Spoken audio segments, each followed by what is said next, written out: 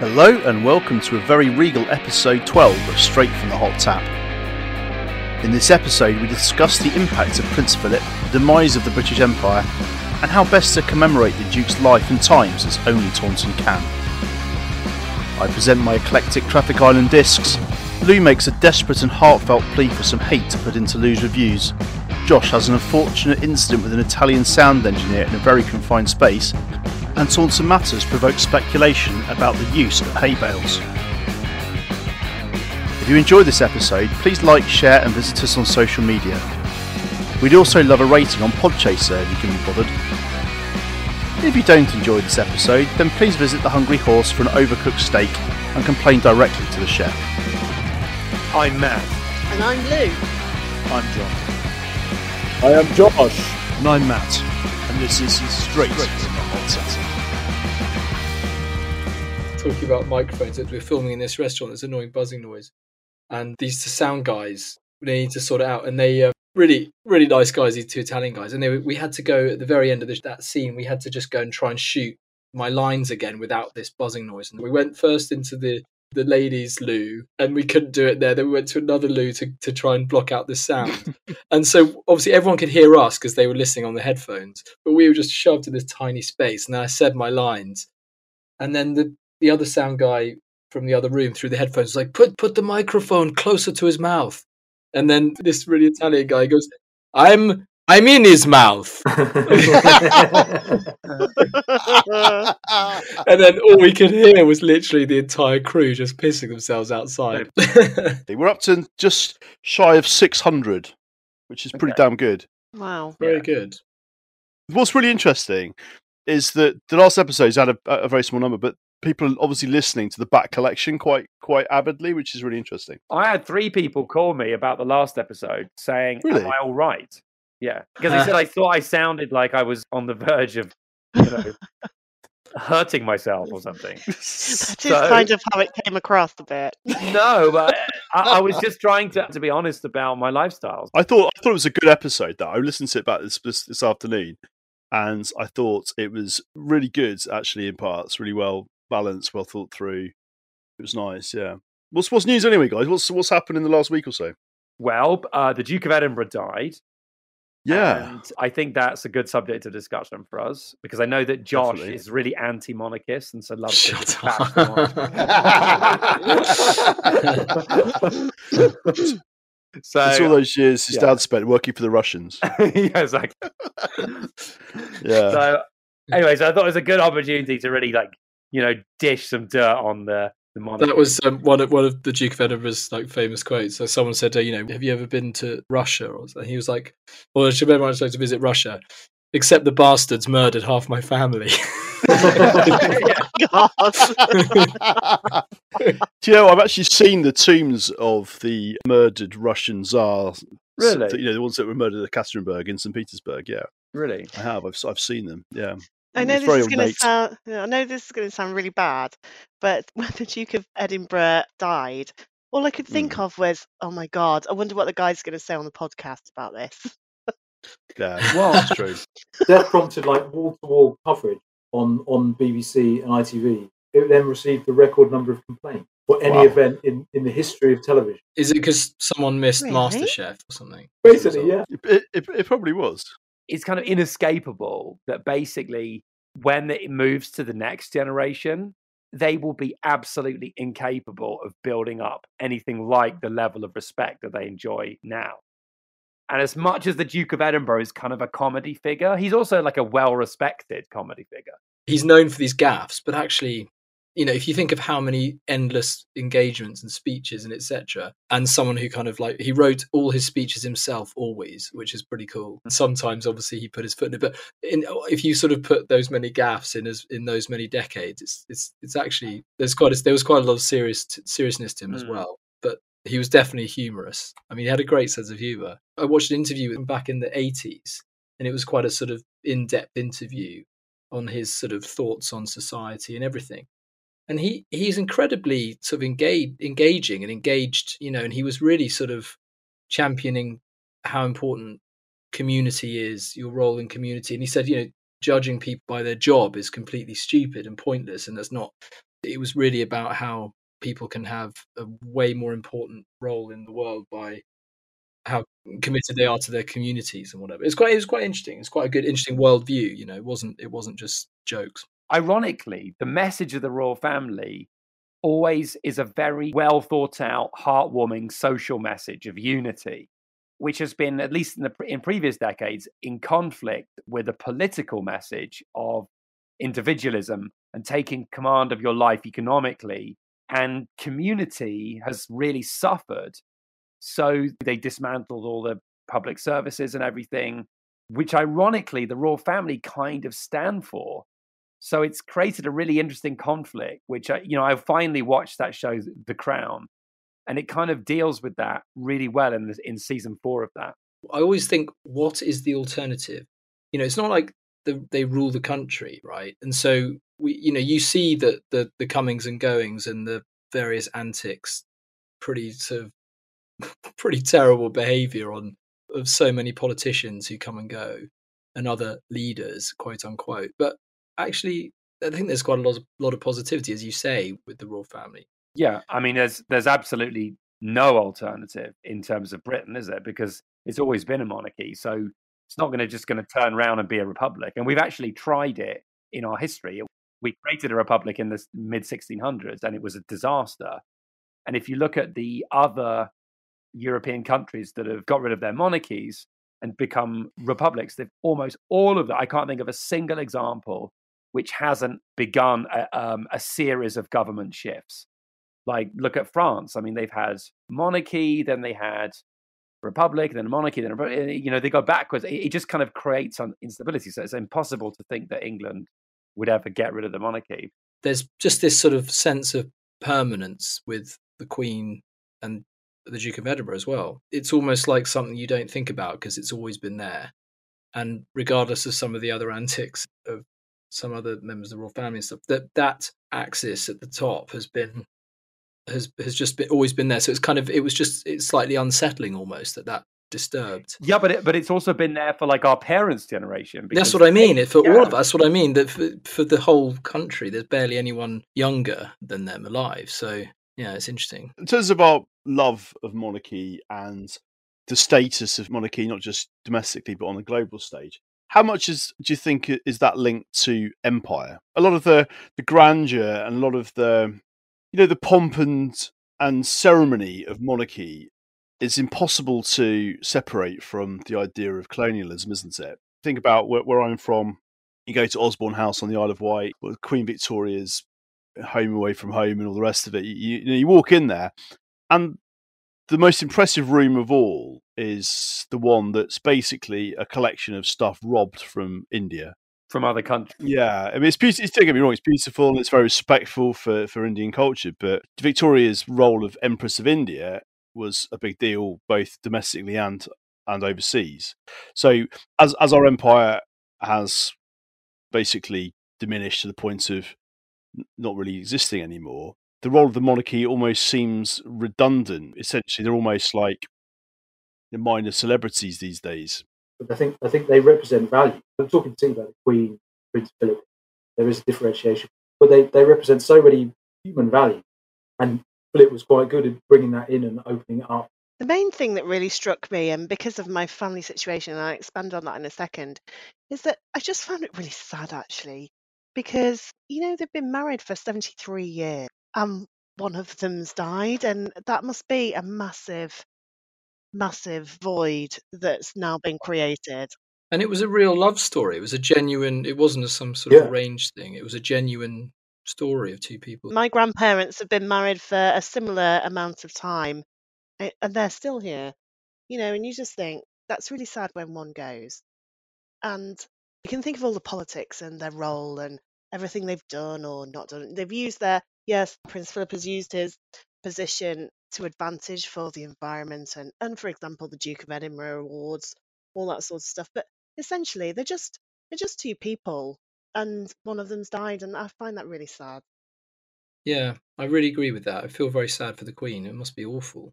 But let's be honest, though, right? It's a lot easier to stay married when you have to worry about, whether the gas bill's going to be paid and what time somebody's home from golf, and do you know what I mean?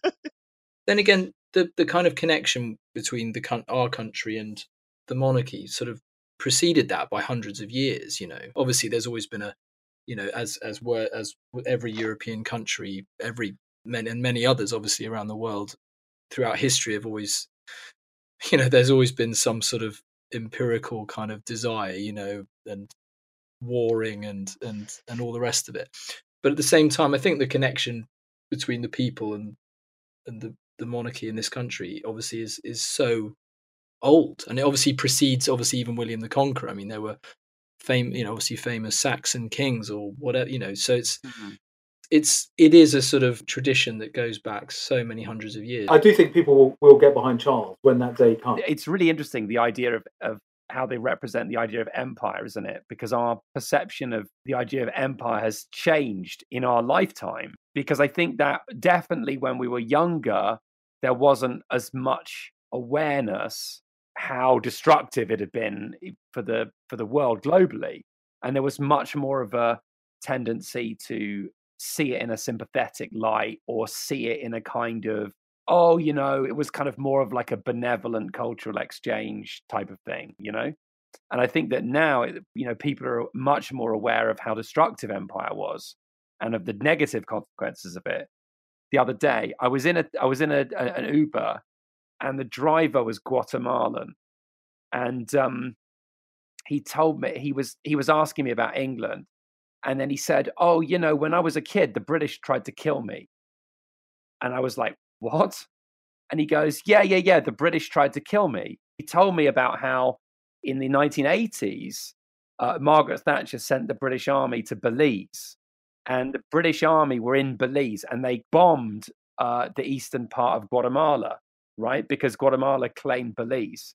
And then he was telling me, when I was a kid in Guatemala, we used to see the English warplanes flying over, and we used to have to take cover. I don't think anyone I've ever met has ever heard of that.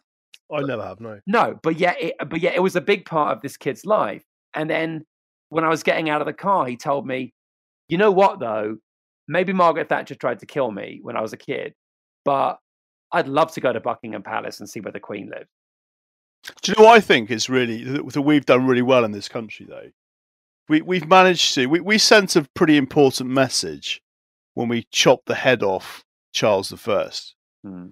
That message was, don't be a dick, or we'll have a revolution and we'll install some nutter as president. Other countries haven't really figured that out yet. So the French, they're still employing nutters as presidents. Correct. They let it go for years. With these monarchs basically running riot, living the dream, building ridiculous palaces, dressing in ridiculous clothes, and basically hoovering up all the money. In Britain, we said, look, guys, we like you. We like looking at your pretty things, coming to your palaces, waving at you when you go past in your carriages and stuff. But you get too fucking big for your boots, off with your head. And that message it basically stopped the monarchy from being dicks for hundreds of years.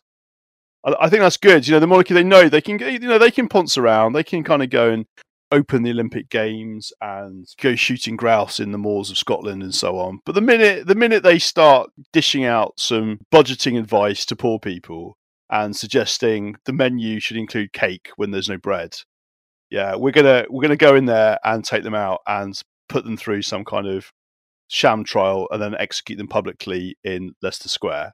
And I think that's really important because that's what's basically gone wrong with monarchies all around the world. You see these images of like the royal family like going around the world and like opening buildings wearing pith helmets and stuff. And you just think like that's so humiliating. You know what I mean? Like for the people living there, that's just so humiliating. Like, can you imagine some old white guy turns up wearing a pith helmet and like a robe and with a band and like opens your building? The whole idea of empire again is, I feel like it taps into a kind of global denial that everyone suffers from, not just people from the UK. For example, I can't tell you how much people here when I'm at a party and stuff have gone, oh yeah, the British Empire was so bad. This happened to me 2 months ago, right? With the reopening, like someone made a joke about the British Empire. And I'm just like, are you out of your mind? I moved to this country during the invasion of Iraq. We're sitting in California. It used to be part of Mexico. Unless your name is fucking Geronimo, then you participated in colonialism. There are modern day empires just in different ways. You know, the USA, China. I mean, they're not sending soldiers, but they have, you know, money and influence everywhere. Yeah, of course. I mean, you know, for example, like England loves to claim responsibility for ending the slave trade. Yeah, well, that's starting it. Yeah, but it also started it. yeah. You know what I mean? So, and I think the fact that there's a Netflix series about the Queen tells you how much of a genuine lightning rod she is and how much discussion there is on both sides. I mean, I have got to be honest, I personally quite like the Queen, you know, and I personally quite like the Duke of Edinburgh. I'm not sure how I feel about the other ones. That's good though, Matt, because she thinks you're a dick. Listen, the Queen and I have a long-standing agreement not to make our conflict public. All right. I found out something really interesting recently: the slave trade. Have you ever come across Granny Nanny? Look it up. It's the most amazing story. Is she from Jamaica? Yes, she is from Jamaica. Then Matt. I've come across her. Have you? So she had another name, which was Nanny of the Maroons. And she lived in 1686 to 1755 is when she died. Actually, Louise, you might remember Granny Nanny from Black Sails. Oh my God, I don't think I got that far. So Granny Nanny, she was basically an African queen who was obviously traded by the slavers, and she set up a resistance colony in Jamaica. And it's the most amazing story. Basically, she built this resistance colony of escaped slaves, but also slaves who were rescued by her and her people. And they set up this colony in the mountains of Jamaica, and became so powerful that the British actually, rather than fighting and trying to, kill the rebellion as they did with everybody else that tried to resist them, they actually signed a peace treaty with Granny Nanny, and the process of eliminating slavery in those islands was expedited by her and her people. It's genuinely an incredible story.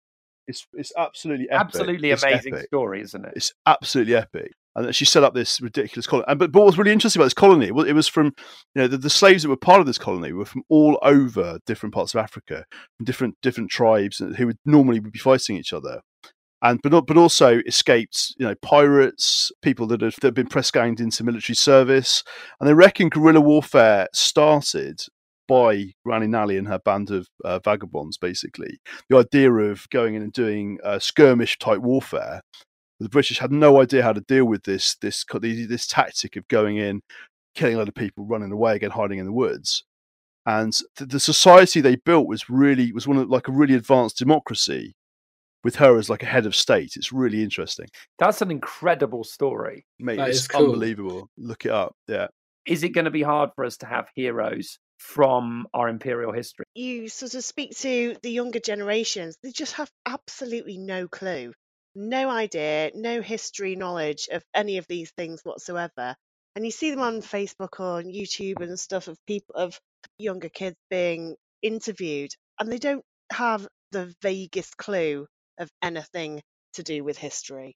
These things will naturally fade with history. Given another couple of generations, the empire stuff will probably fade as well, because there's a limit also, I think, and I don't know if this is controversial to say or not, but there's also a limit to how current and future generations can continue to bear the brunt, both as perpetrator and victim, of things that happened really in a distant past. And obviously, where culturally, socially, we are the result of these things that went before. My take on a lot of the kind of revisionist views of history is the one good thing that I hope will come out of it is that we will start to uncover heroes whose stories haven't been told yet. So, for example, have you ever heard of Pearl Witherington? Is that a name that means anything to you guys? No. Right, so Pearl Witherington was one of the very first female British spies trained by the Special Operations Executive in the pre-war period. The reason she was chosen was because she was basically half French. Her level of French was native, effectively. And Pearl led a resistance movement in France that was absolutely instrumental in the defeating of the Germans in certain parts of France during the invasion. And her story is remarkable because not only was she female, she was not from a military family, but she had to command a group of illegal fighters that were both French resistance fighters, British plants, communists, all kinds of things. And her story has been told, but only by the people that are really into that kind of history, you know. And people like her are genuine heroes. You know, she lived well into her 80s. She, you know, had to do some crazy stuff, really, given her age, given her limited military training at the time. And people like her, their stories need to be told in schools. You know, Granny Nanny story needs to be told in schools.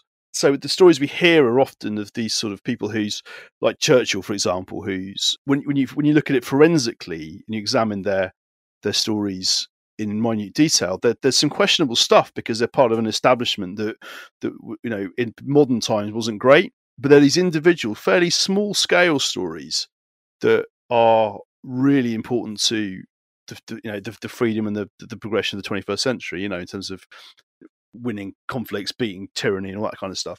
Just to wrap this section up, then we need to commemorate the life and times of the Duke of Edinburgh in Taunton. How would you do it, Johnny? You're in charge of commemorating the life and times of the Prince of Edinburgh in Taunton. What's your plan? The thing I thought that would be most suitable to honour him would be probably to construct the Duke of Edinburgh bowling alley. I think it would be a suitable sort of edifice in his memory. But I think probably when you go in, instead of just going in, you have to cut the ribbon to go in, and then when you put your name up on the screen, you pull a little cord and you unveil a computer-generated plaque with your name. Brilliant. I think I love it. Good.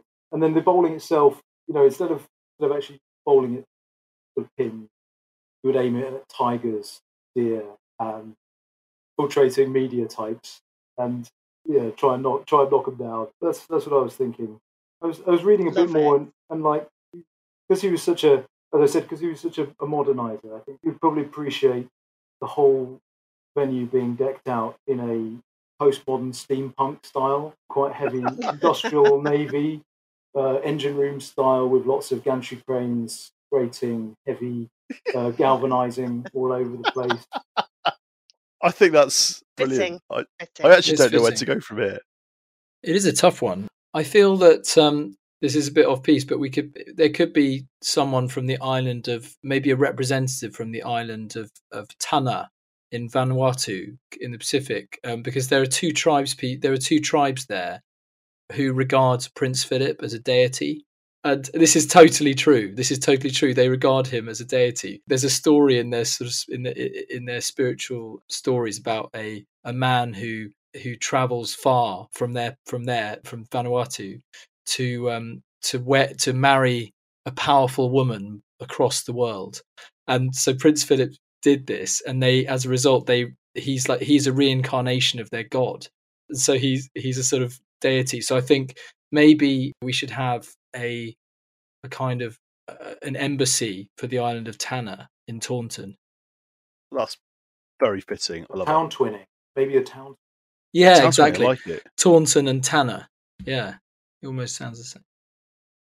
Matt, what about you? What are your thoughts on the subject? There's really only one thing to do, which is to reshape the Taunton Hydrographic Institute's mountain. You know, it's on a mountain. Just reshape it in the form of the Duke of Edinburgh's head. And basically, you just construct a speaker system that 24 hours a day just booms the Duke of Edinburgh's best quotes on a loop. That's brilliant. Another good reason to visit Taunton. Well, there you go. The thing is, the inhabitants of Taunton will be deafened after a while, but that'll just have to be a necessary price to pay. I mean, there'll just be collateral damage for having such a great monument to the Duke of Edinburgh. It's such an honour. I mean, their deafness will be their own sacrifice. Mine, by comparison, seems quite low key, really. So I thought we could revisit somewhere in Taunton that's clearly fallen on hard times. It's been discussed several times during this podcast, and that's the Greyhound pub. So I thought we could start relatively low key. Bloody Greyhound. Yeah, We still come back to the Greyhound pub on every all roads lead back to the Greyhound pub. So I thought we could introduce the Duke of Edinburgh Carvery. So I thought we need something. I nearly choked on my wine then. So we need something that's kind of befitting of the man, grand, but also appealing to the masses, because I think that would don't honour him well. I was thinking more roasted emu as a starter, cooked one way, which is slowly under halogen lights. And then maybe a main, we could maybe griddle some grouse and bring in the Edinburgh theme a little bit and serve it with some haggis and maybe some neats and reheated, of course, neats and tatties. Maybe a dauphinoise potatoes for those more cosmopolitan of tastes. And then would this be double the price of the regular carvery? I'd say half the price. Because now we've expanded the actual eating area of the Greyhound pub by taking out the nice cosy nooks and crannies and just put a series of benches and long tables in. We can fit loads more people in. So by halving the price, we'll double the footfall and therefore increase the profits. We can deal away with any customer service or anything like that just costs money. I thought for dessert, I was struggling with dessert a little bit. So I tried to think of something quintessentially British that the Duke would approve of, and I could only come up with one thing, and that's spotted dick. I think the royal family has had to deal with spotted dicks many times over the years, so serving up some spotted dick with some reheated custard. Surely the pudding, in tribute to his heritage, should be Danish pastry served up with a quadruple espresso.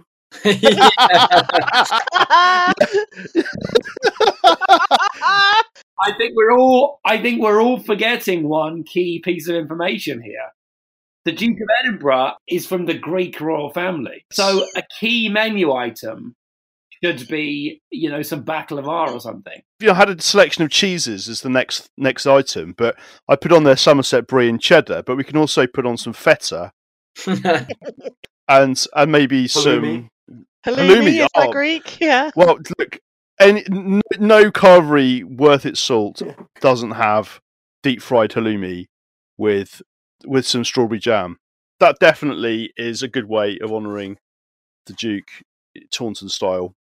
Louise, obviously you need to do some more research to come up with some ideas. You want to just get in touch with the Dutch manager of the Greyhound in Stapleton.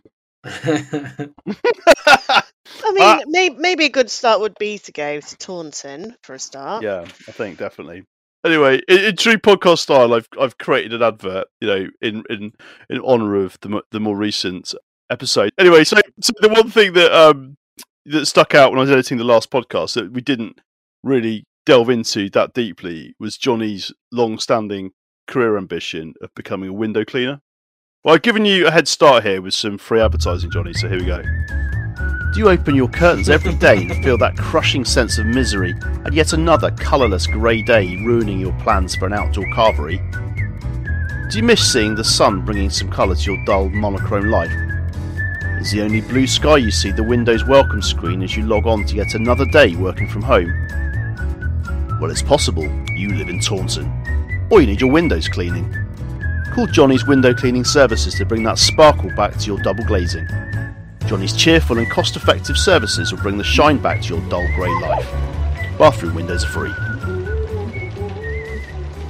There we go. Wow, Matt! I mean, that's so brilliant. That spoke to me on so many levels because I felt like I was the target and also the potential, issuer. Brilliant. Yeah, I'm really going to have to polish up my CV now. You are, definitely. And polish up some glass. Squeegee up your CV. I love it. Can we publish that on Taunton Matters, maybe? Yeah, can we put it on there? Do you think I could? Do you think of course we Matters can. will, I could float it on there, maybe what the kind of take is like? I'm sure they'll give us some airtime. Right. Anyway, I think it's time. So we had a bit of an issue with Lou's reviews this week. Actually, I'll play the jingle. Yeah, I'll play the jingle and we'll go into it.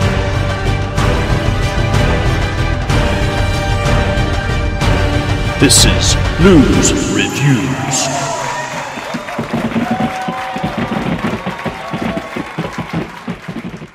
Yeah, so we have issues with Lou's reviews, don't we, Matt? We do. So let me just go back in time. So the reason we introduced Lou's Reviews in the first place was one of the biggest anxieties I had, and guys, I'm sure you'll share this viewpoint with me, was when we started the podcast, I was fully expecting there to be an absolute hailstorm of abuse from the general public. You're picking up on the fact that we're white, middle class, posh, and all the rest of it. And I was fully expecting there to just be a torrent of messages coming at us, questioning our right to have an opinion, not knowing our privilege, etc., etc. So my strategy was to meet it head on by using those reviews as content, basically. And also, I thought Louise is obviously female, from the north, pretends to be working class, but clearly isn't. And I thought I could bring some balance, so we could use that sort of, female northern voice as a way of, but in essence, making fun of the people the haters.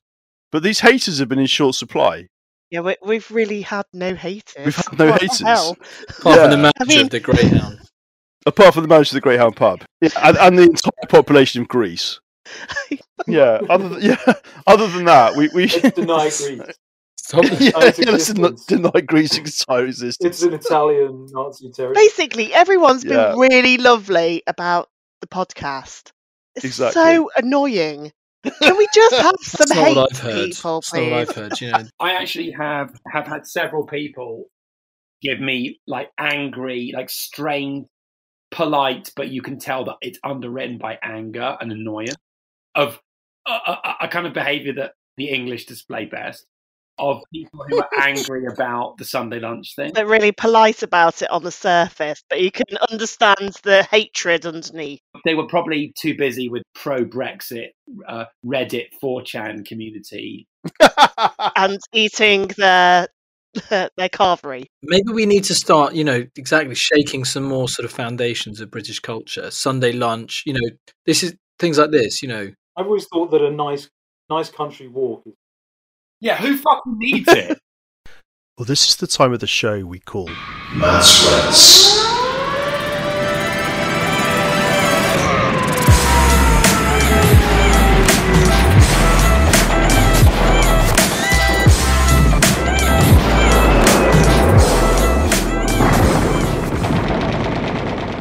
I mean, what the fuck is that country walk shit about? I mean, what is it? What is your problem? You're sitting at home.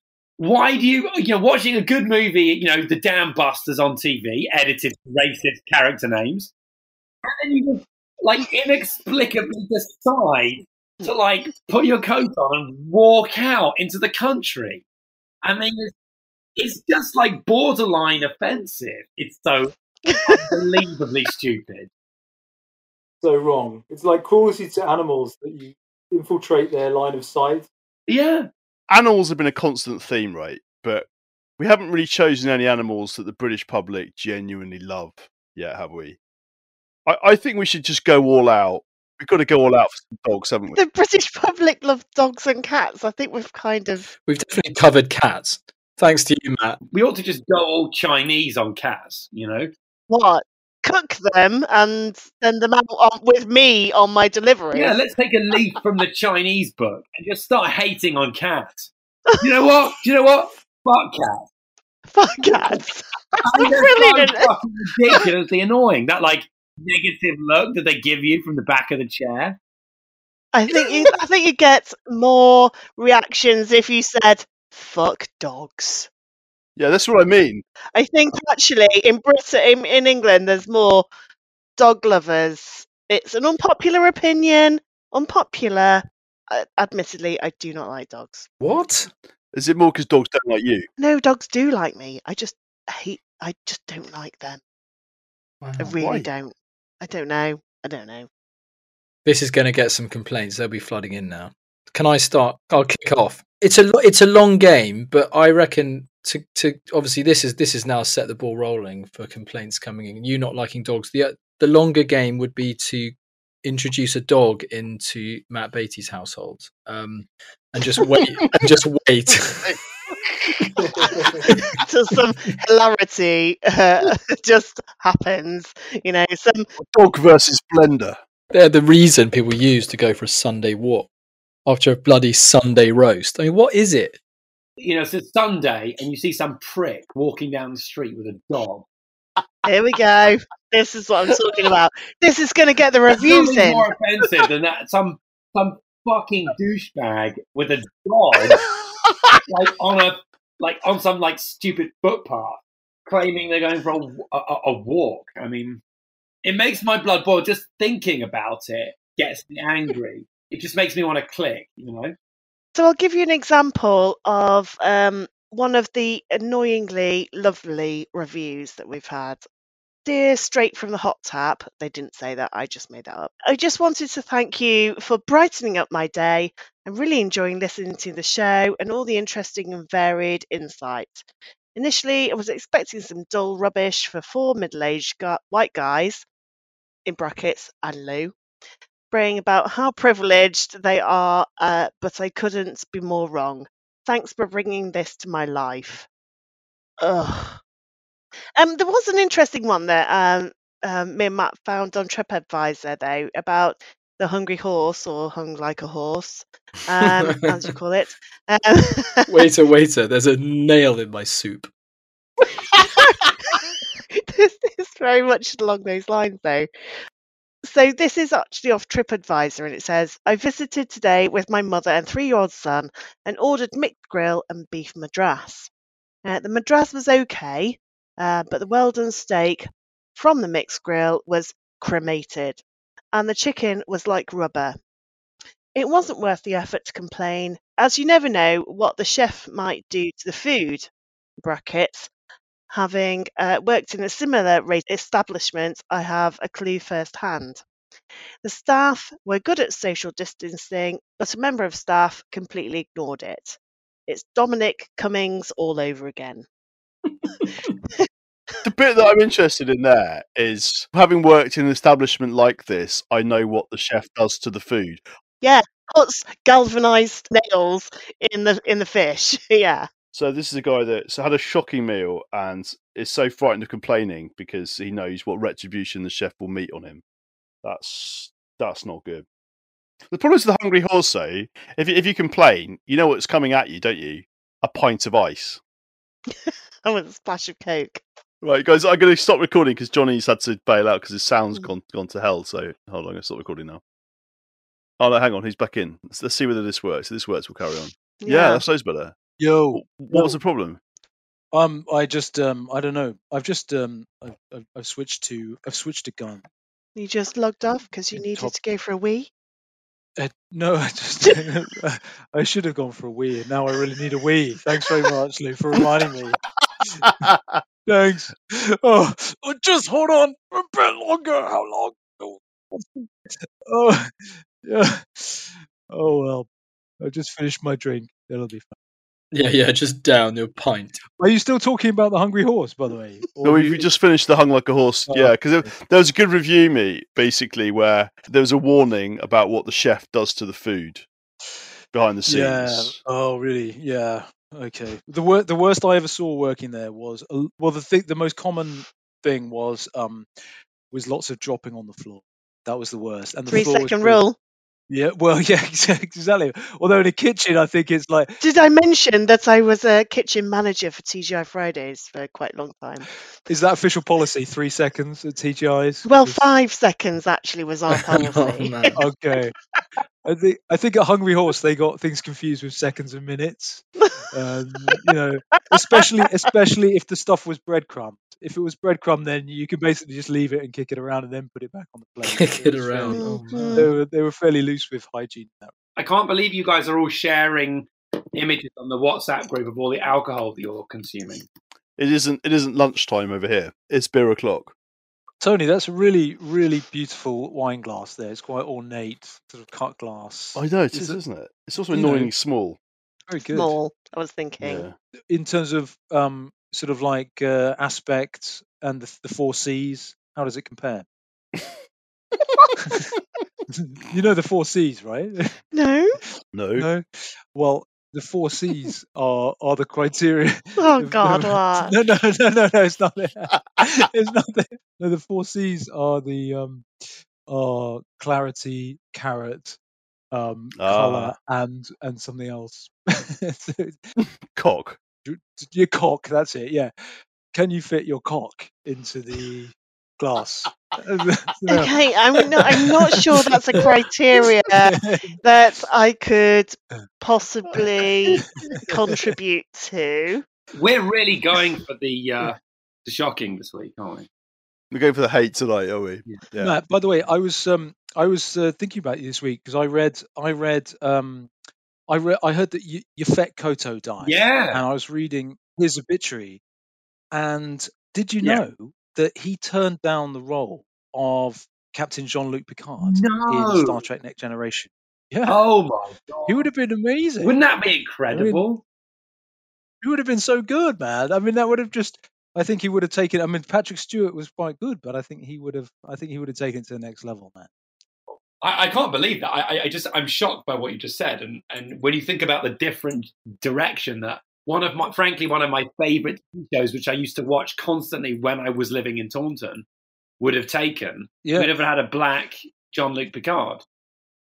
The reason he turned it down was because he was in Alien. Yeah. I forget his name in Alien. The engineer in Alien. Right.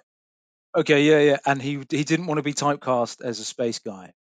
It actually makes me think about the little-known Hollywood connection to Taunton, which you guys may or may not be aware of, which is that many big movie industry people have had lunch or dinner at the Castle Hotel's restaurant, which I think is now closed. Yeah, for example, one of my favourite directors, Sam Peckinpah, had lunch at the Castle Hotel on his way to film one of the most controversial movies ever filmed in Britain, Straw Dogs, in the 1970s, which was filmed in Cornwall.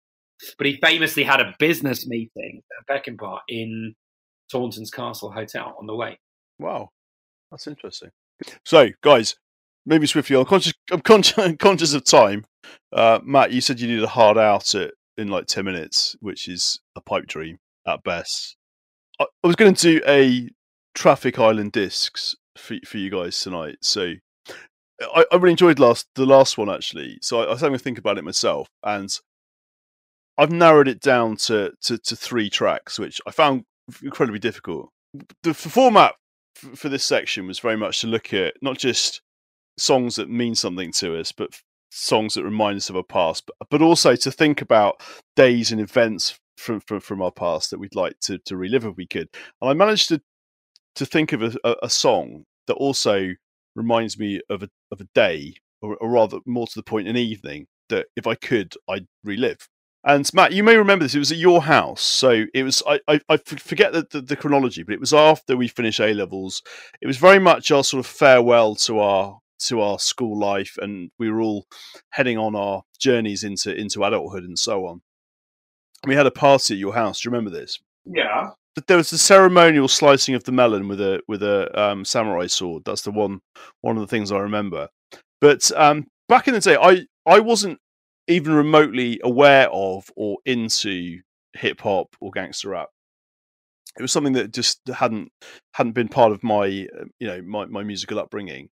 But that was a really special evening for me, because not only was it that quintessentially Somerset thing where we're sat in a lovely location with the sun coming down. It was a balmy summer's evening. We had a barbecue. We ceremonially sliced the melon, and had the usual banter. I remember Josh and Johnny rapping, and you guys sat in a swing chair in full view of everybody, and you rapped to Tupac Shakur's Changes. Oh no! and the Oh. flow was right on the money, you know. And there you guys were, and it was the sun was just coming down, and we were a few drinks worse for wear, and you guys just hold for, and you nailed Changes by Tupac. And Oh, you God. know that song, as a result, it reminds me of an evening that was just awesome. I'd love to go back and do it again. And it also reminds me of you guys bringing hip hop to my life. So I thought that was cool, yeah. And then there's a second song. So Matt, right, this will mean more to you than it will to Josh and Johnny. You guys might remember somebody who used to go by the name of Mrs. Kipper. Whose real name was Mrs. Wickham. Do you remember this? So for our millions of listeners, Mrs. Wickham, she was your typical private school jolly hockey sticks PE teacher. She was very nice. Don't get me wrong, very nice, but also very very private school, very jolly hockey sticks. And I still don't remember quite how we got on the wrong side of her, but Matt and I and some of our other friends, Andy and Dave. Andy, hi, I know you're listening. We got on the wrong side of Mrs. Kipper one day, and she gave us the mother of all bollockings. So, in true Evans, which was our day house style, we didn't let this lie. So we thought we'd get back at her. And for the uninitiated, so Mrs. Kipper, her classroom, which was a gym basically, was the other side of a car park, and our house room overlooked the car park. And we'd managed to acquire from somewhere an oversized stereo and an amplifier that a guy called Nathan Roberts, who's probably in prison by now, I'd imagine. He gave us an amplifier, and we thought that we realised that Mrs. Wickham, she would finish her classes at a particular time, and she would have to walk diagonally across the car park to get to the staff room. So we rigged up this ridiculous stereo system and pointed the speakers out of the window. And the minute she left her classroom, we would play at the highest volume we could get on the system, this, which I'm sure you'll all remember.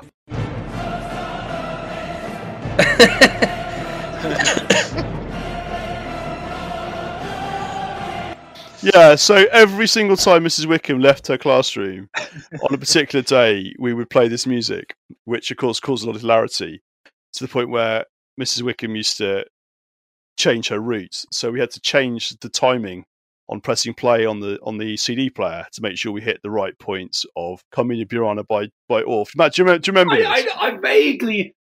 But so for probably several weeks, every time Mrs. Wickham left her classroom, we played Carmina Burana at full volume. So yeah, that's my second song. My third song then is this is quite a recent one. So I've always been massively into Britpop, indie rock, and so on. So yeah, a couple of years ago, a band came touring in the Northwest, and yeah, so this for me very much captures that period of my life. And Lou and I went to, and a few of my other friends went to a gig a couple of years ago, and we had this ridiculous sense of nostalgia, and it was really quite moving, actually, like just being transported back to 1997. And you guys might know this, you might not, but it's a song. The intro is pretty iconic, so you might remember this.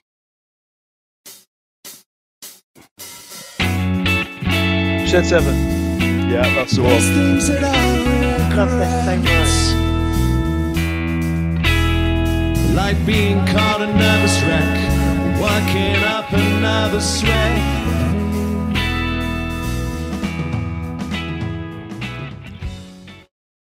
Yeah, so that's Chasing Rainbows by Shed 7, and that just massively just reminds me of that period of my life. And you know, the gig was pretty awesome, wasn't it? And but Luke, you know, the feeling after that gig was better than the gig itself, almost, wasn't it?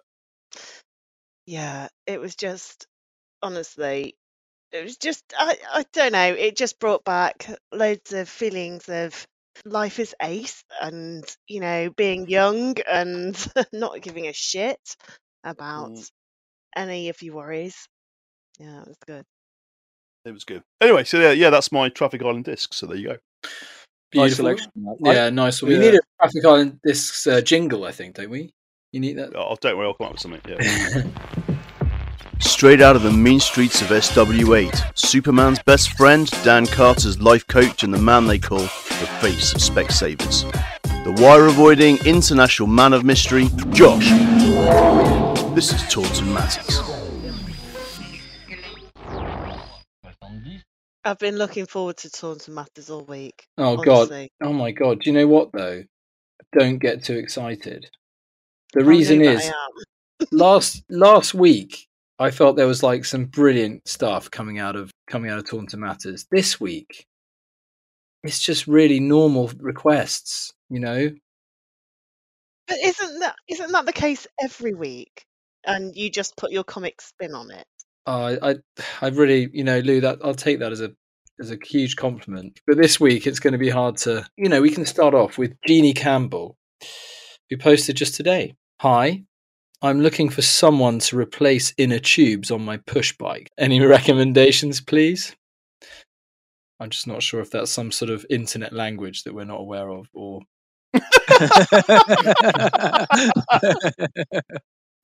Yeah. I'll meet you at Halford. Get a bike repair kit. Anyway, if anyone knows how to replace Jeannie's inner tubes, yeah. Head to Taunton Matters now. This is one from a lady called Pippa. This is great, though. This is Taunton. This is Somerset. My daughter is hoping to buy 4 bales of hay, if anyone knows of any for sale.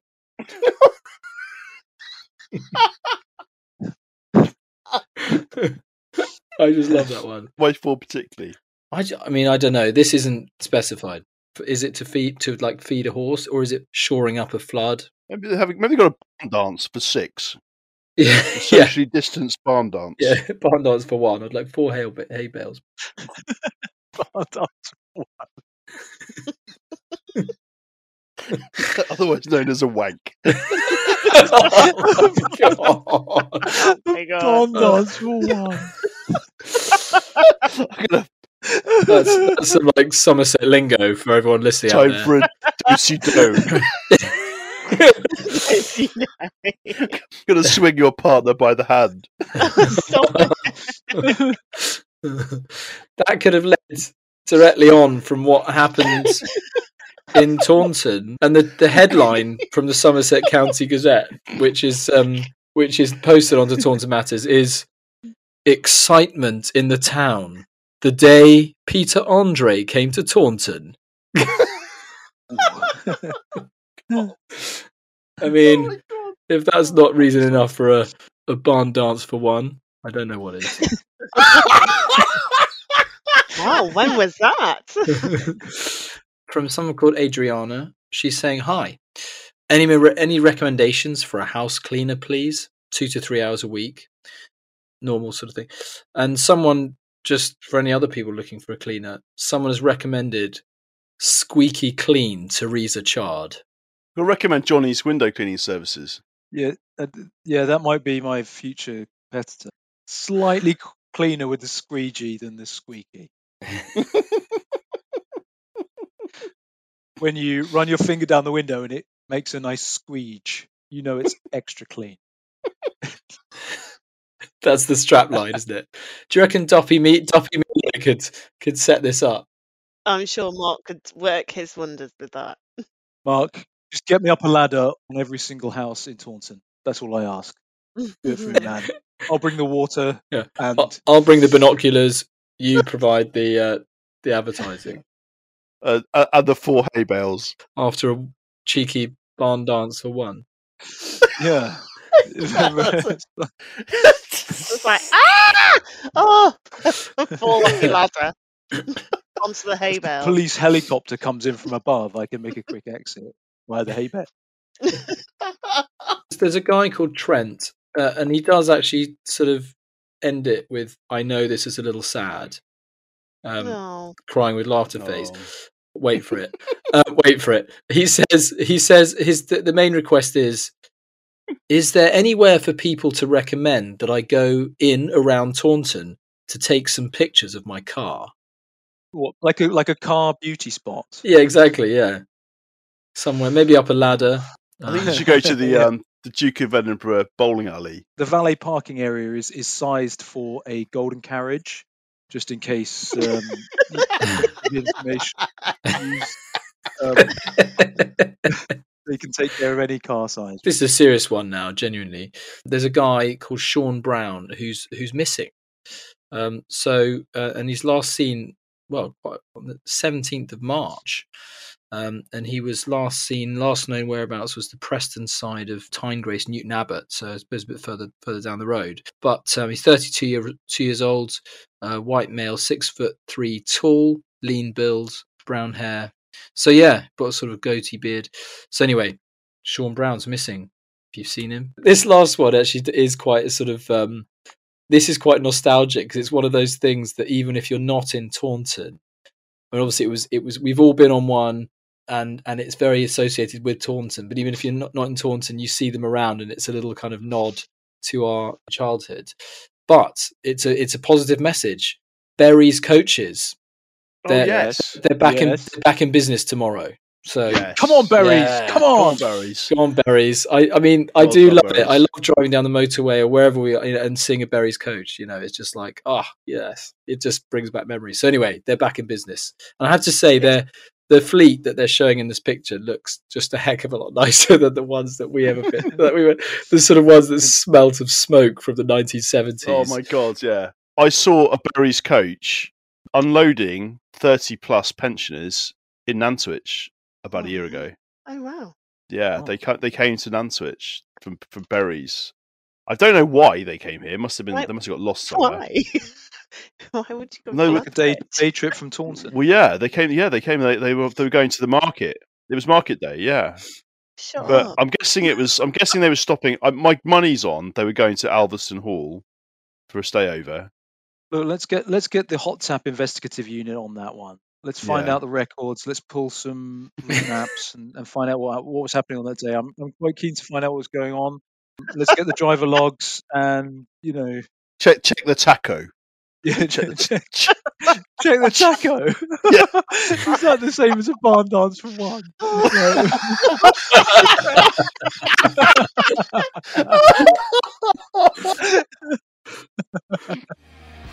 Well, that takes us to the end of the episode. Thank you so much for listening. This week's business shout-out goes to the globe-trotting Berries coaches. Berries is an iconic brand for Taunton, and their coaches have been taking people all over the country for well over 100 years. Well done, Berries. Visit www.berriescoaches.co.uk for more information. This was straight from the Hot Tap.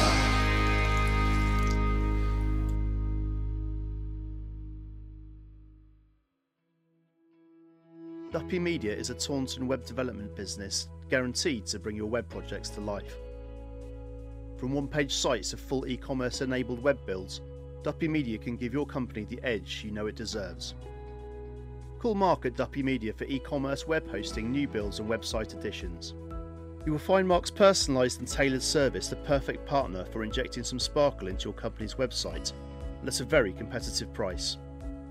Visit www.duppymedia.co.uk for more information.